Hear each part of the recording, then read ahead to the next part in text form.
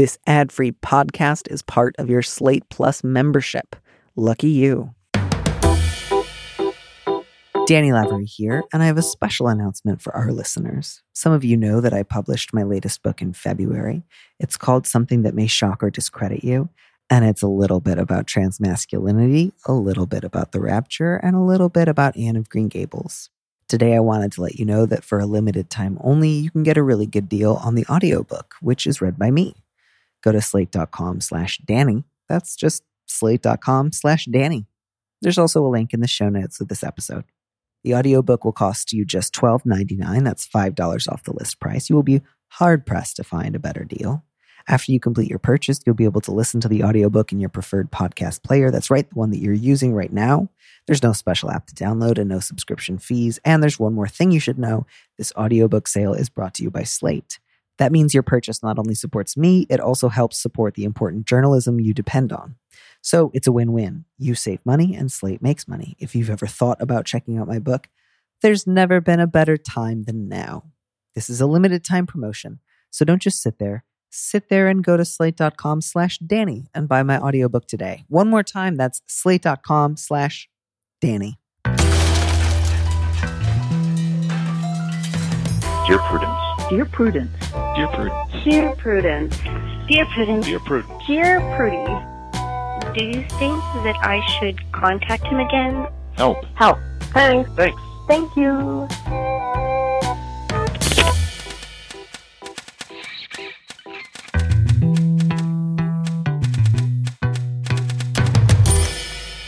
Hello and welcome back to the Dear Prudence Show once again. And as always, I am your host, Dear Prudence, also known as Daniel M. Lavery. With me in the studio this week is Dr. Jennifer M. Buck, an assistant professor of practical theology at Azusa Pacific University. Her books and research explore themes of global Christianity, Quakerism, gender, race, and popular culture. She's also a licensed minister. She helps pastor a church in Pasadena, California, where she lives with her husband and foster son. She's also my former college roommate. Jen, welcome to the show. Thank you so much for having me. It's a delight to be here. It is just an absolute delight to be here with you. And I feel like I wish that we could be eating Easy Mac and sitting on the same couch to really revive the old college experience. Truly.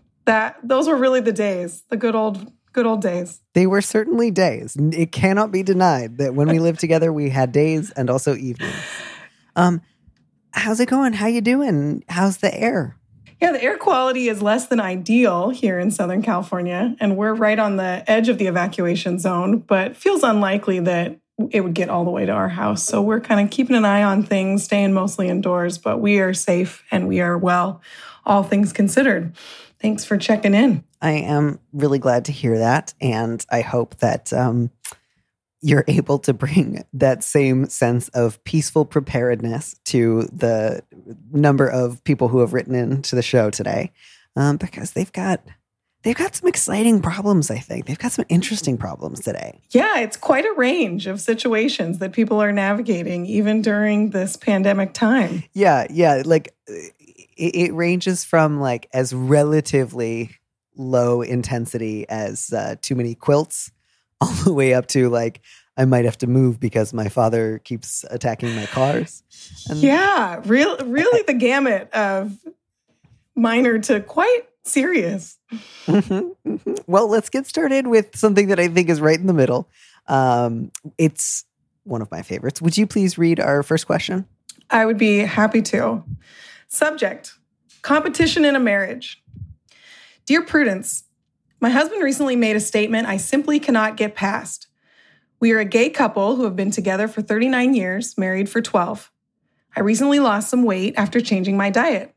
While lunching with our son at college, he asked how much weight I had lost. When I told him, his response was, "What? I can't weigh more than you." I was gobsmacked. He is an educated professional at a major university. This seemed petty and symptomatic of a strong competitive streak he's had with me since high school. Our son seemed pretty surprised too, and he's since apologized after I brought it up again later. But frankly, this has gone on for years. He also has to be number one in everything. I could just roll my eyes and say, oh, that's just how he is, but I'm tired of it. I'm worried about what it'll be like once we retire. I don't want to raise another teenager. I felt this one. Like, I know this couple. Do you know what I mean? I felt it. I didn't like it, but I could feel it. I drew it up before my very eyes, and I felt like I was there. Yeah. In my mind, by the way, this happened at a Mimi's, and they all had Cobb salads and iced teas that they ordered unsweetened, but that came with sweetener. That's just me setting the scene. Yeah, I think that scene is fair. I noticed it was interesting. There wasn't really a question at the end of it. I was left thinking, like, what exactly are you looking for us to do other than affirm your frustration, which I would absolutely affirm, but there isn't really a pending dilemma on the table as much as maybe lengthier conversation needed about what teaming in a marriage might look like, what mutual support and mutual health and flourishing for both of you would be like, and also what conversations are appropriate to have in front of your adult son, perhaps as well. But yeah, and maybe to that, I felt like kind of on the heels of that is the sort of question of like, if he's been like this since high school and we've known each other for almost 40 years. Is there even a point to trying to have a conversation? Both in the sense of like, well, he's not going to change now. And also, is it kind of my fault for letting this go for 39 years? Do you have any thoughts on that unspoken question? Yeah, the interesting thing he lays out is what it will be like once they retire. So I wonder what he thinks will exacerbate this situation once the workplace is no longer in the mix, is if they'll be spending even more time together and maybe their like recreational hobbies will become even more competitive. And then that might be a good entry point to talk about maybe finding parallel but not the same hobbies, so that there could be ways of having separate identities and things don't have to feel like a competition, but spaces where they can each be succeeding. I wondered how much this conversation has been had already in the relationship, right? So like you said, it's been 39 years, excuse me, but they don't seem to say, I've brought it up over and over, but they do seem to say, I could just roll my eyes and say that's how he is. So maybe there's a sense that this person has absorbed a lot and hasn't necessarily communicated it. But your point being, maybe the communication won't change anything. I tend to be a believer that like, hopefully we all would like to be kind of working towards being a little better, and maybe didn't realize how much this was hurtful to their partner by saying that. I don't know. What are your thoughts? Yeah, I mean, I'm also there with you. I think sometimes, too, if somebody feels like they have gotten away with a particular dynamic for 39 years, there's a real sense of like, well, that's just how I am. Or like, you knew I was like that when you married me. Or like, why are you upset about this all of a sudden? To which I would just say, like, you were allowed to suddenly be bothered by something that didn't used to bother you. Or you're just allowed to kind of realize, I've been trying to let this one slide for a really long time and that's no longer working. Or maybe it's just as simple as like, it made me realize that we're going to be spending retirement together, and I'm no longer interested in doing this sort of like, that's Ralph routine that I've maybe done for a really long time. So yeah, I mean, I think that really speaks to a certain mindset of like, I can't weigh more than you. That says a lot. It wasn't even just like an off the cuff, like kind of ungenerous moment. It was like, I have to, yeah. Oh, Jen, yeah. do you remember when they revamped the Sweet Valley High series in the early aughts to be like Sweet Valley senior year? And in the first book, both of the twins had like their secret diaries, and they were like, I promise to like always be a half-inch taller than Jessica or Elizabeth, and always 2 pounds lighter. It felt like that to me, of just like, he's keeping score in his head of like, which of us is like, quote, the fat husband, and it's not him. And that hurts, I think. Right. That was the part that felt like, okay, maybe that conversation is worth having with a therapist then, because this is then very, unloving to your partner and not supportive of what seems to be a very strong, healthy lifestyle choice that he's been making probably over time. If this has been a change of diet and an effort, it probably hasn't been unnoticed by the spouse because it's probably gone on for a little bit. So that's where it's disappointing that there couldn't be a little more like, your success is our success kind of a dynamic. And then maybe that's worth bringing another voice into the conversation to help with that. Or at the very least, just like polite neutrality of like, I'm glad this seems to be making you happy. I will not like have any more comments to make on the subject.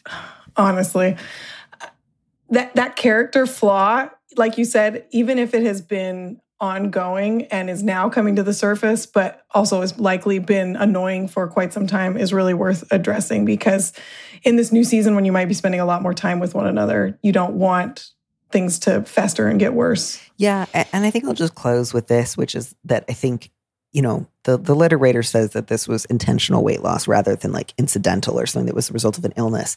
And so I wonder if that, coupled with the idea of like retirement's on the horizon, means that you've been doing some thinking lately about like, what do I want? What do I not want? What are things in my life that I want to change? What are things in my life that I want to keep? And regardless of whether or not, or how long, or to whatever extent you stay at this weight or change to another weight, I think it seems like part of what you're doing right now is taking stock. And the fact that you open with like, I can't get past this, is you're saying like, I've had my life in this particular way for a long time. Now our kid's off at college. We're thinking about retirement, what's working and what's not. And I think that's the way to approach this conversation. Not like you've been a monster for almost 40 years and you have to like make it up to me. Right. Or like everything before was a lie. So much as just like, okay, new time in life, new horizons. What do I want? What do I not? And you're absolutely allowed to say like, I don't want to spend our retirement figuring out who's number one all the time. I don't want to think of one another in that way. And I want you to actually do something to change this. And yeah, I think to that end, now would be a great time for therapy. If therapy is not the next move, even just having some of these conversations, pointing it out to him when he's being competitive and be like, go fucking join an over 60 like sports league if you need to get out some of your competition, but like, don't bring it to lunch, please. Lunch should not be a battle. Hear, hear. Lunch should be very pleasant and jovial with our college son. And really, it should be about the college son than about our competitive dynamic. We should be having a great time at Mimi's. And when they bring that big basket of the muffins over, we should all have the muffin that we want. The muffins are really the reason to go to Mimi's, truly. They do have really good muffins. I do miss them. I don't think that there are Mimi's on the East Coast. Yeah. I don't think there's Mimi's outside of suburban California. Possibly not outside of like Christian colleges. I think we've handled this one as much as we need to. Agreed.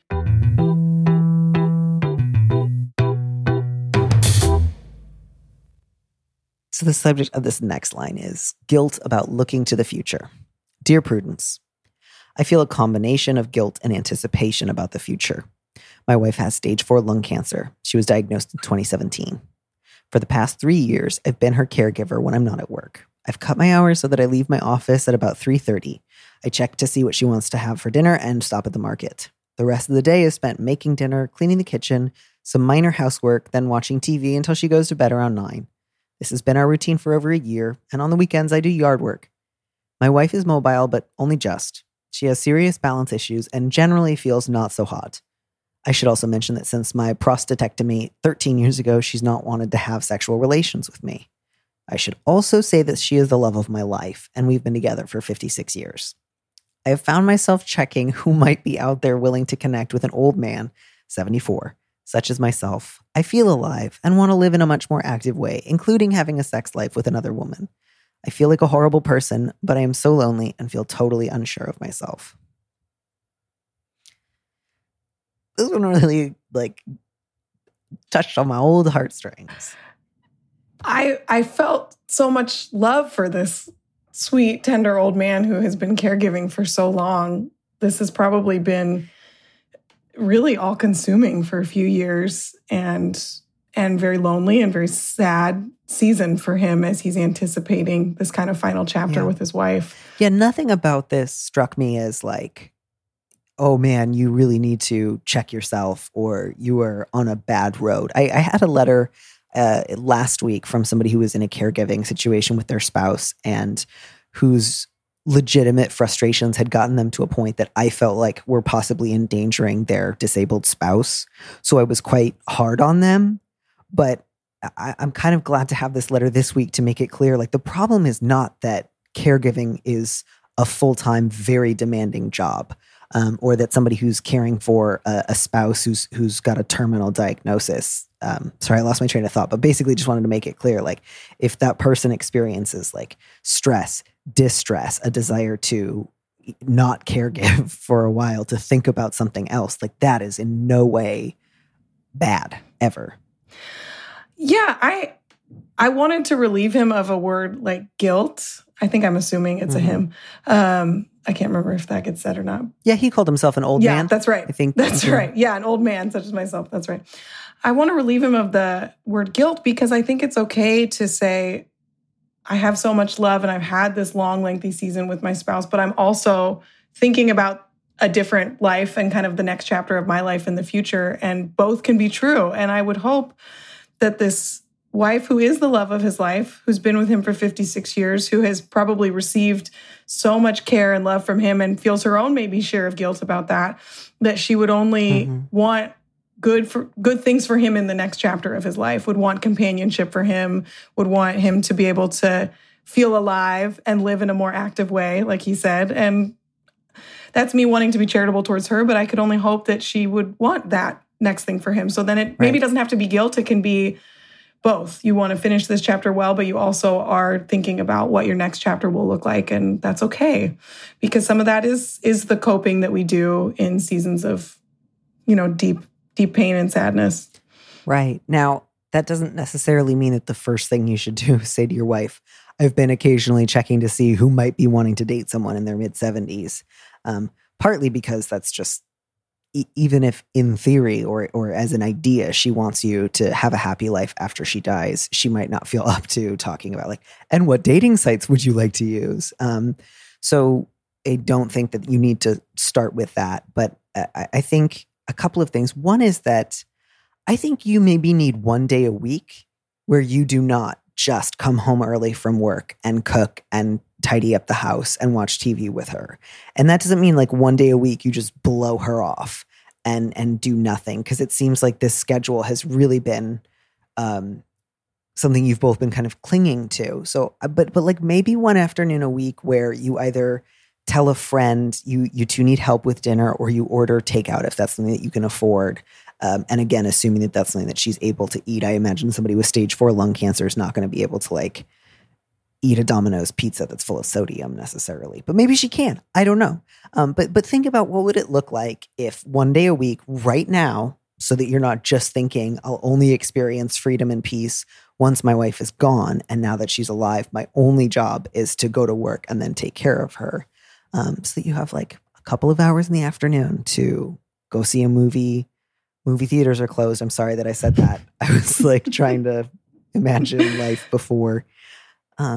Even just reading a book in your car, something that's not fixing up the house or making dinner. Absolutely. I had the same thought about respite care in some form, whether your insurance might provide someone that could occasionally serve as some help, or if you have someone in your family or in a friendship that would feel like the kind of person you trust that you could ask for that support. Because the list of what his routine has been like, not only is it heartbreaking, but also the fact that he felt listing it almost made it seem like, see, I have earned this break. And it's absolutely, we agree with you. You don't have to give a reason for it. We just recognize that this has been a really hard chapter that isn't over yet. So you do need something to help sustain you till whenever that chapter comes to an end. Right. And I understand that if she has serious balance issues and is generally not feeling well, you might not feel like I can pick a day a week where I'm just gone all day. Again, I get that. And if financially it's not possible to get in-home care just yet, to plan ahead for you're going to leave her there for 2 hours with some grapes and charcuterie, something that she can eat off of a tray, something that doesn't involve standing up and cutting a lot of things. But just something that gives you time to yourself before she is dead. You need that. And I realize that sounds kind of brutal, but you do need that. Oh, it absolutely does. Not only time to himself, but he says he's so lonely. And there can be ways that you develop companionship and friendships and community even in this season as well, too. It isn't always necessarily that you've immediately start dating somebody else or there's an overlap or anything like that. But there can be ways that you find, friendship, companionship even in this season as well. And it might be in some non-traditional ways. Yeah. Yeah. And maybe to also talk about given how intensive your at-home caregiving routine is right now, any progression in her illness might mean that she could pretty quickly move to a place where you could not do those things for her. So I think it's kind of like wanting to get pain medication and as they say, stay ahead of the pain when you're recovering from surgery, to stay ahead of her diagnosis such that you're not waiting for one day when she falls and you have to move her either to the ER or to hospice care immediately, to think about you know, let's get somebody in maybe a few weeks or months before we think we have to have them, so that we never have to make a decision because we just suffered an accident or something awful just happened. And again, I say that like, oh, you just snap your fingers and an incredibly qualified hospice nurse starts coming around 3 afternoons a week and then just magically knows when to up it to 7 days a week. And then you just have this flawless transition into end-of-life care.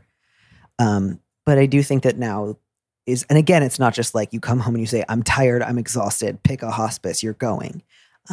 But to think about how do we go from 7 days a week I do this to 6 days a week I do this to, are there friends who have offered maybe to make dinner that we didn't want to take them up on it because we were, didn't want to impose, and now it's maybe time, Yeah, I think all of that's a good word. Starting some of that planning might help alleviate some of the guilt that he's feeling and help, like he says, he doesn't feel totally sure of himself. And that might start to help him feel like, oh, now I'm developing a little bit of a sense of what the future might look like. So there can be a little bit of certainty under my feet, even in this very uncertain time.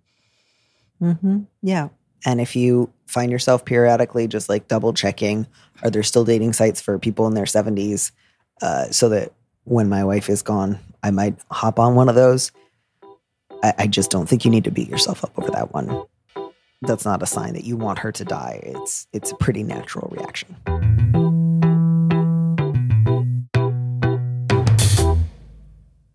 All right, let's move on to something on a totally different scale. I'm very excited that you get to read this one. Oh, yes. Subject, quilted out.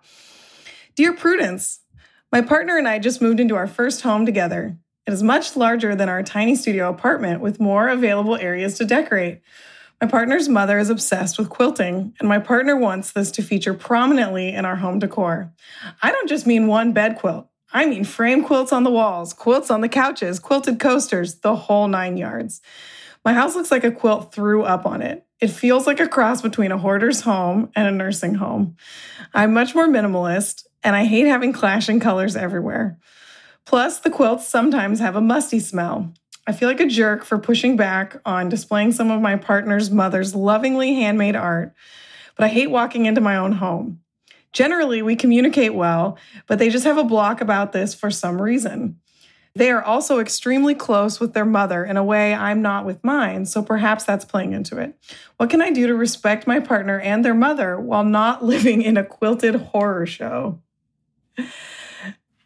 Well, I want to look on the bright side here and say, like, it's fine if your partner has a block on this subject. Like, who cares? Just fight about it. Like, what do I do to respect my partner and their mother? You already are doing that. Don't worry about that. Unless you are like ripping down the quilts and saying like your mother is a musty bitch with no talent. You're doing great. Yeah, I wondered why there couldn't be some middle ground here where there's like a part of the house that partner can have more of the quilts in, that's kind of their office or their corner or their room for some purposes where they could still display them, but you could feel like the shared space you also get to have some say in the decor in, because that feels completely reasonable. Yeah, I think the key here is I feel like a jerk for pushing back on displaying my partner's mother's lovingly handmade art. So for whatever reason, the dynamic in your home right now is unlimited quilts. And anyone who says anything other than more quilts, like Giles Corey getting crushed to death during the Salem witch trials, shouting out more weight, doesn't love my mom. And that is outrageous. Like, that is a wildly unreasonable stance. So, like, again, as long as you are not calling your partner or her mother a bitch with no taste and a terrible sense of smell who doesn't realize that her home smells like death, don't say those things and you will be in the clear. And if you just say to your partner, I love you, this has been driving me insane. We have too many damn quilts in our house. I hate it. It's driving me nuts. 1 quilt is fine. 50 quilts is too many. We need to figure out the number of quilts we're going to display in our home. I need to tell you right now that number is going to be lower than you wish it was. Like, that just has to be the fight. Anything other than like all quilts all the time, your partner's going to be like, oh no, but mom just made this amazing new quilt. You won't believe it. It's made out of fucking quilted material, like all of the other quilts. It was going to change the game. I can't get over that. Like, it's really fine to say you don't want them on display. That's not unloving. That's not disrespectful. Like, it's absolutely okay to say, this is how I'd like my home to look. And of course, there might be some, what about this or what about that with your partner? But you don't have to just say either I don't love you both or it's all quilts everywhere. Right. And it's just like your partner can still love their mom and be super close and be like, hey, mom, 8 is enough. You know, like none of this is weird or unreasonable or like, oh, yeah, they are really going to have to fight about it. And like if the mom does freak out, that's a fight they need to have. Like if the alternative is you being like, well, everything in our home is quilted, including like our condoms, but my partner loves her mom. So what are you going to do? Like you fight about it. You fight about it now. And you say, it's too many quilts. Pick 3. Yeah. And you're generous to try to say, maybe it's because I'm not close to my mom, but I don't think that has anything to do with this situation whatsoever. Yeah. I mean, look, I used to be close to my mom and now I'll never talk to her again until she dies. So that's obviously a factor. But like, even when I thought we were really close, I would have felt pretty comfortable saying no on more than 2 quilts. My mother also makes quilts as a hobby, but it feels completely appropriate for us to have one on display, some folded in like a kind of chest that are unseen, and still tell her that we love her and we love her quilts, but we don't plan on putting more out in our house. You can draw some very healthy boundaries around still loving the quilt making mother-in-law or partner of your mother, excuse me. And, also have your home look the way you want it to. This is a fight worth having. If they have a block, that's on them, and you might as well dig to the bottom of it. Maybe you can get them to really say what's under the quilt obsession. Maybe you can get there. Yeah. I just keep picturing that scene in Fantasia where the magician's apprentice keeps making more and more sentient brooms, but with quilts. And it's just like, yeah, just because someone loves you and they like quilting does not mean that your entire life has to be given over to that project. And if it does, you need to do some healthy reconsideration of what your idea of love is and gifts are. And honestly, if it were me and that fight weren't going well, I'd start throwing away the quilts because I'm a real shit stirrer sometimes and I like to fight. And I'm also nervous about conflict. So sometimes I like to do things that I know will mean a fight has to happen so that I can't chicken out, Mm-hmm. And so that seems like some real me shit where I would just be like, oh, we almost talked about it yesterday. You know what I'm going to do? Burn 9 of the quilts. Then they'll be super pissed off and there's no turning back. So you can always try that. I mean, different strokes for different folks, but if that works for you. That's not me at my best, to be clear. That is, it's just a thing you can do. But we should move on. Yes. This next one, much more serious. And it's my turn to read it. The subject is parental misbehavior. And yes, it is. Dear Prudence, my nephew recently demolished his adult daughter's spare car that was parked on his property. He did this because she'd been unable to accept an invitation to someone else's birthday party that he had extended to her. She had good reason to decline the invitation, as COVID-19 is still a real concern. After that, she filed a restraining order. My nephew was subsequently arrested for possessing multiple unregistered weapons and violating his restraining order. Now my grandniece feels guilty that her father is facing serious time for weapons charges that ensued over the service of a restraining order. My advice is that she isn't responsible for that, but she should move out of the area as he's clearly unstable and who knows what will happen between now and the trial. What's your advice? That's rough. Yeah, I immediately went to the safety of the grandniece. I think that's really important and that's paramount.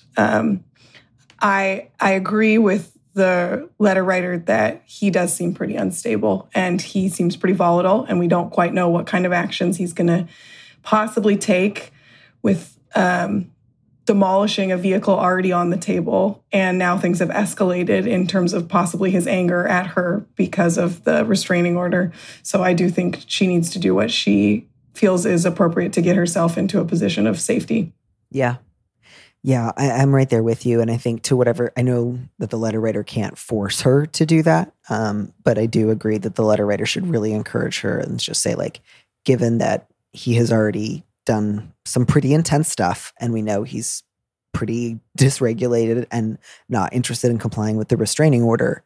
I think, and it sounds like he's also out on bond until the trial. So yeah, I think both saying, I think that you should, if nothing else, stay with friends, stay somewhere where you know he doesn't know the address, start taking additional precautions, like whenever you have to go run an errand by yourself or do something alone, text a friend where you're going and what time you think you're going to be back.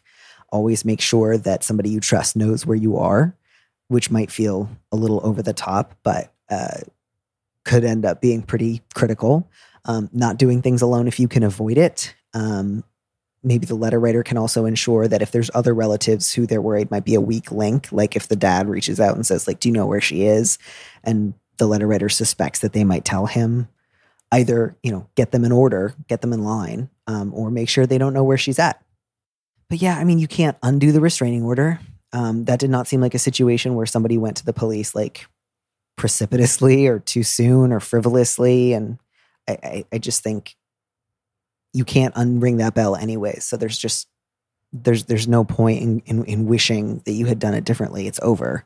And, it feels like the lesser of two evils here. If your options were either file a restraining order or don't, I think my advice probably would have been to file a restraining order too. Letter writer, you clearly have a deep sense of care for your grandniece and her well-being. And I would encourage you to continue with that. Whatever relationship you have, that you can not only just help her to not feel guilty about the situation, and at least you can maybe reassure that out of your relationship, but absolutely any ways that you are able to continue to look out for her safety and well-being, just like some of the advice that Danny was giving. I think that's really what needs to be important as trials are getting delayed in COVID, and this might be a situation that goes on longer than even anticipated. I'm so very sorry that all of this unraveling is happening in your family during this time. That's got to be really heavy on you as the great aunt. But whatever ways that you can care for her, I would encourage you to do that. And whatever ways you can help her to be safe, I would encourage that as well, and kind of keep her protected, because it seems like your nephew's, a bit volatile, a bit unstable in this season of his life for whatever reasons. Yeah, I mean, anybody who's willing to smash up your car because you said, I can't go to somebody else's birthday party, is somebody who it is hard to anticipate what may or may not set them off. And so, not that I want to make it the letter writer's concern to make sure that he's getting mental health treatment, but if you think he is likely to listen to you, or if there's another relative who you think he might listen to, anything that you can do that would encourage him to, take his lawyer's advice. I'm sure his lawyer is recommending to him that he not try to contact his daughter, or to attempt to threaten anyone else. If he can start seeing a therapist, if he can go to a doctor and a psychiatrist to see if there's some sort of diagnosis that's gone unnoticed. Anything that you can do in that way, yeah. Yeah, any movements towards treatment would only benefit him for the possible upcoming trial. So any ways that you can encourage that letter writer based out of your relationship, he may not take it, but at least that's you giving him the best advice possible, which is moving towards health, not only for himself, but for the best future outcome for his, upcoming legal proceedings. But then your primary concern being for your grandniece. And so whatever you can do to protect her, I would encourage that. Especially, I kept continuing to think we don't know her age. And so that was another thing I was concerned about as well.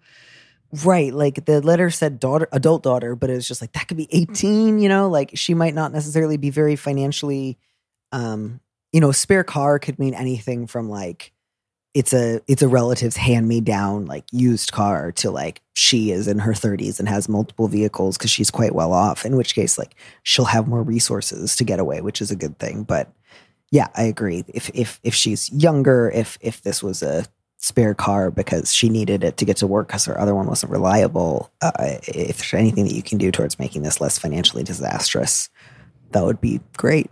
Yeah, agreed. Yeah. Okay, this next one is just like a classic,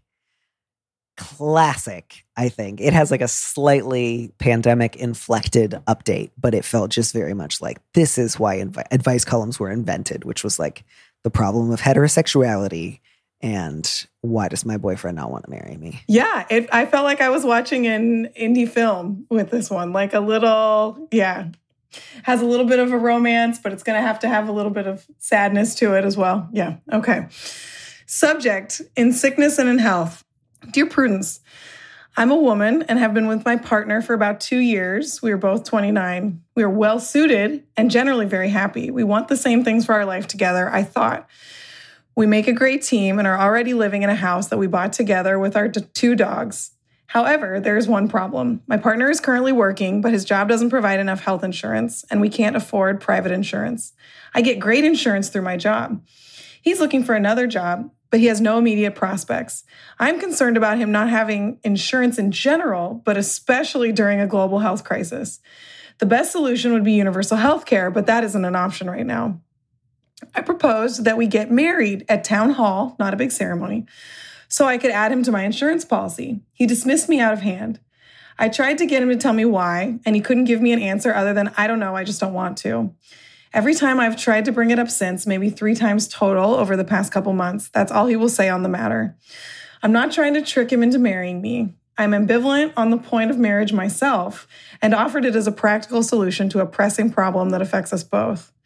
His refusal to even think about it hurts me. It feels like he's saying I'd rather risk getting coronavirus with no insurance and possibly die or at least go into significant debt than marry you.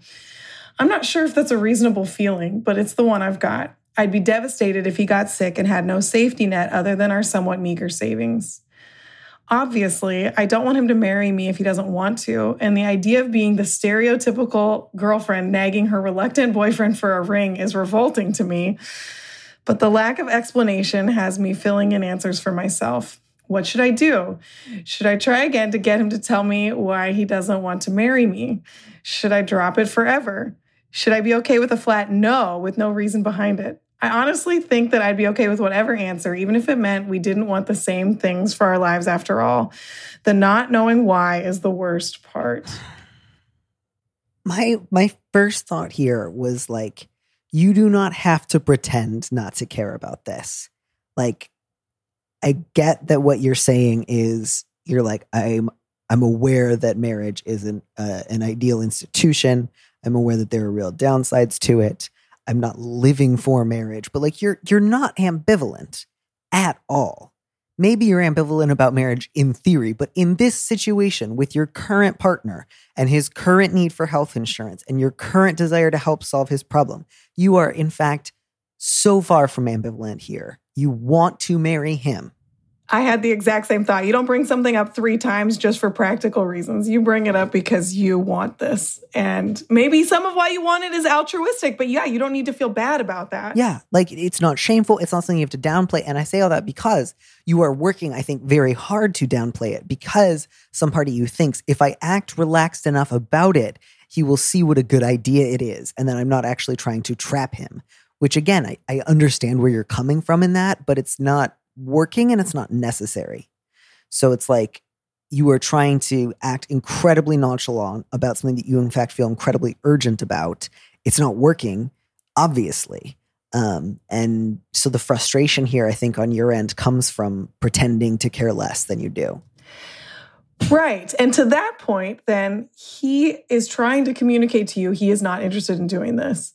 And now it is up to you how you would like to respond to that information. You cannot make him feel differently than he does. You have presented your case. You have brought it up multiple times. Maybe it's worth you bringing it up with the actual level of passion you feel for it. And then he realizes, oh, I didn't realize you felt so strongly about it. That might change his mind.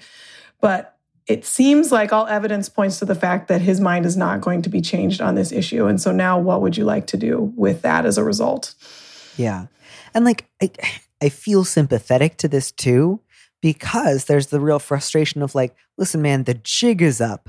We live together. We have dogs together. Like, if part of you was thinking, oh, wow, marriage, that sounds like a big deal. It's like, well, too fucking late, man. If we split up, we're going to have to go to maybe court over some dogs, or at the very least have some awful conversations.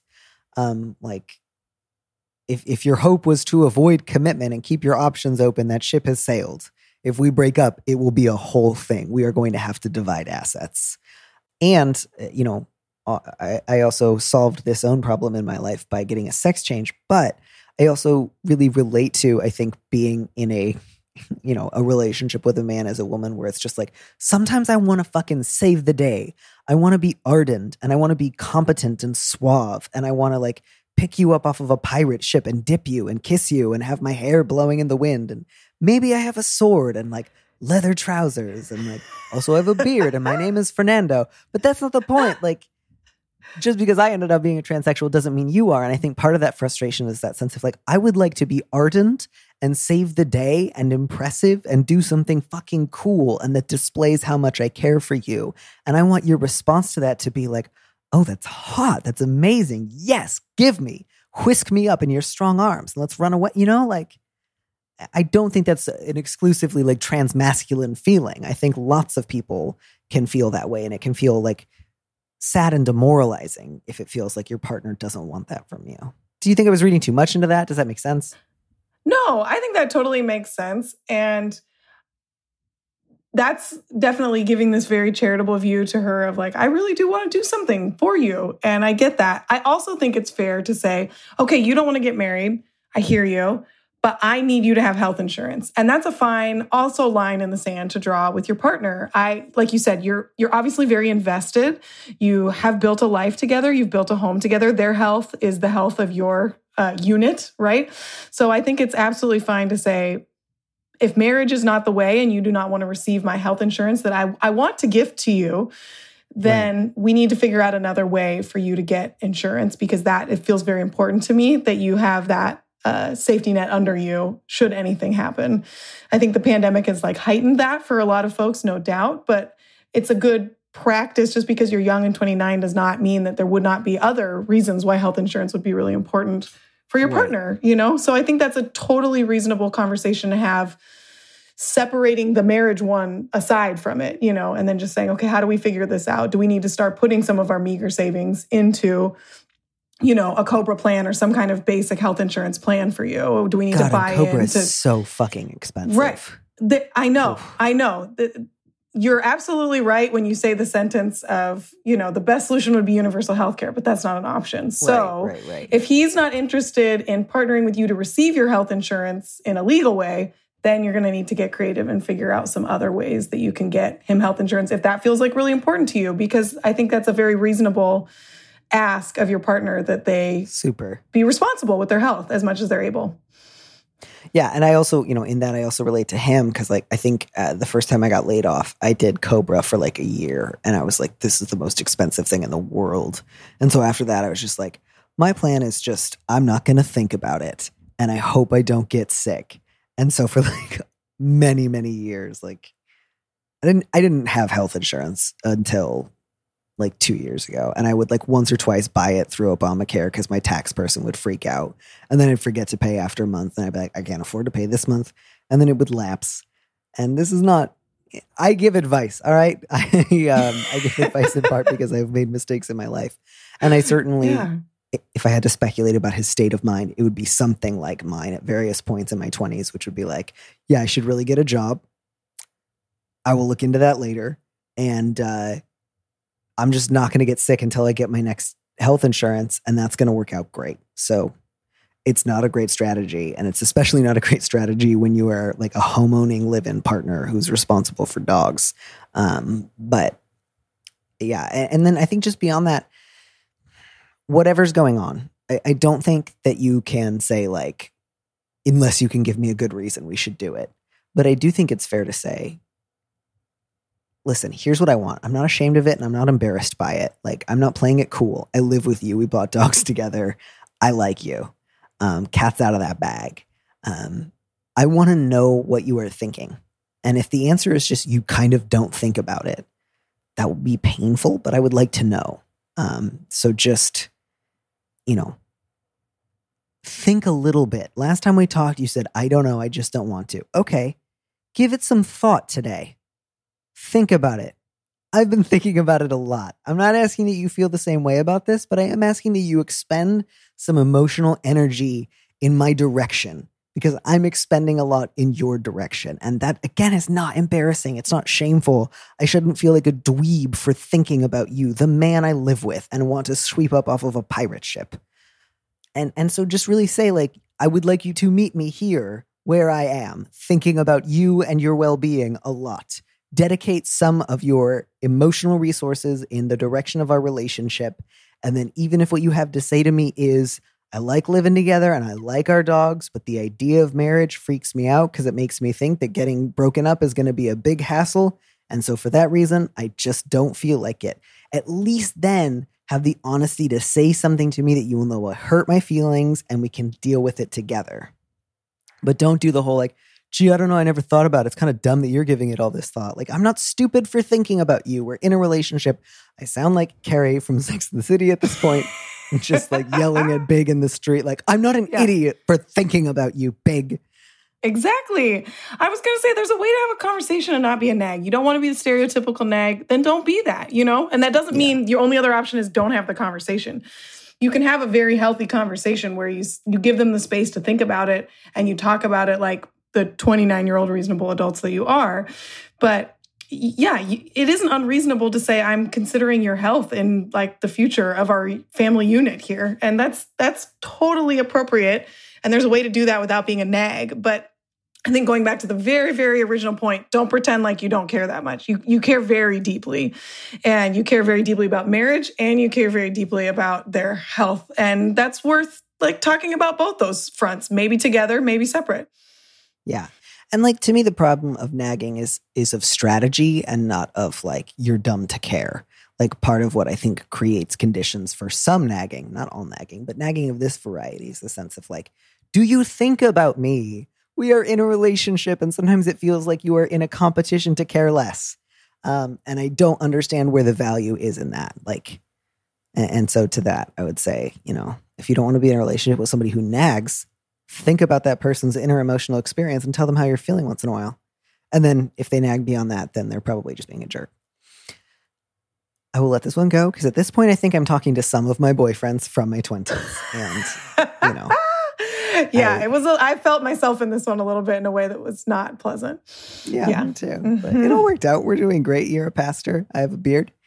We've got all the things moved on to healthy relationships now. Yes. Thank goodness. Okay. And that's it. I think we did it. How do you feel? I feel good. I feel like we got to tackle some that were quite significant all the way to, quilts and lunches at Mimi's. So we really ran the gamut. Yeah. I feel hearty and robust and like everyone just needs to buck up and throw some quilts away and, have some tough conversations. Make somebody else cry. Yeah. Exactly. Jen, it was a delight. You were a great roommate in college and you're a great advice giver now. Oh, thank you so much. This was the best part of my day, nay, probably of my week. So thank you so much for having me. It was lovely to give advice to total strangers. I would happily do it anytime. Right? It's weirdly fun. It's very fun. It's weirdly terrific. And I've just been in such a great zone lately. Yeah, where I'm just like, you can just stop talking to your whole family and it's fine. So you can definitely tell your partner that you don't want any more quilts either. Right. Yeah. You are in a unique spot with all this, but I love it. I'm here for it. Jen, as always, a delight. Thank you for tolerating my gallows humor and have a fabulous rest of your day. Oh, you as well. Thanks so much. Thanks for listening to Dear Prudence. Our producer is Phil Serkis. Our theme music was composed by Robin Hilton. Don't miss an episode of the show. Head to slate.com/Dear Prudence to subscribe. And remember, you can always hear more Prudence by joining Slate Plus. Go to slate.com/PrudyPod to sign up. If you want me to answer your question, call me and leave a message 401-371-DEAR. That's 3327. And you might hear your answer on an episode of the show. You don't have to use your real name or location, and at your request, we can even alter the sound of your voice. Keep it short, 30 seconds, a minute tops. Thanks for listening.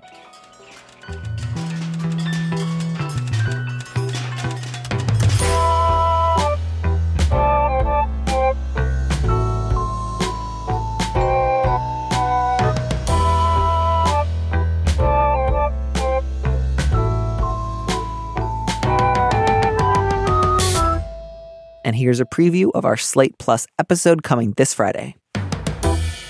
Honestly, based on what I've seen here, to me, it just seems like either give your mother a financial gift or don't. But trying to pay off her mortgage in order to get her to amend her will in your favor is clearly not working. And this kind of like hope of like, maybe I can just keep fighting with my mom until she gives in is just like this is how you get knives out. And that's that line about like, my mother pretended to have a breakdown, saying she didn't want to play favorites with her kids, but felt so much pressure. Like, I don't know that she was pretending. That sounds like a genuinely stressful situation. To listen to the rest of that conversation, join Slate Plus now at slate.com/PrudyPod.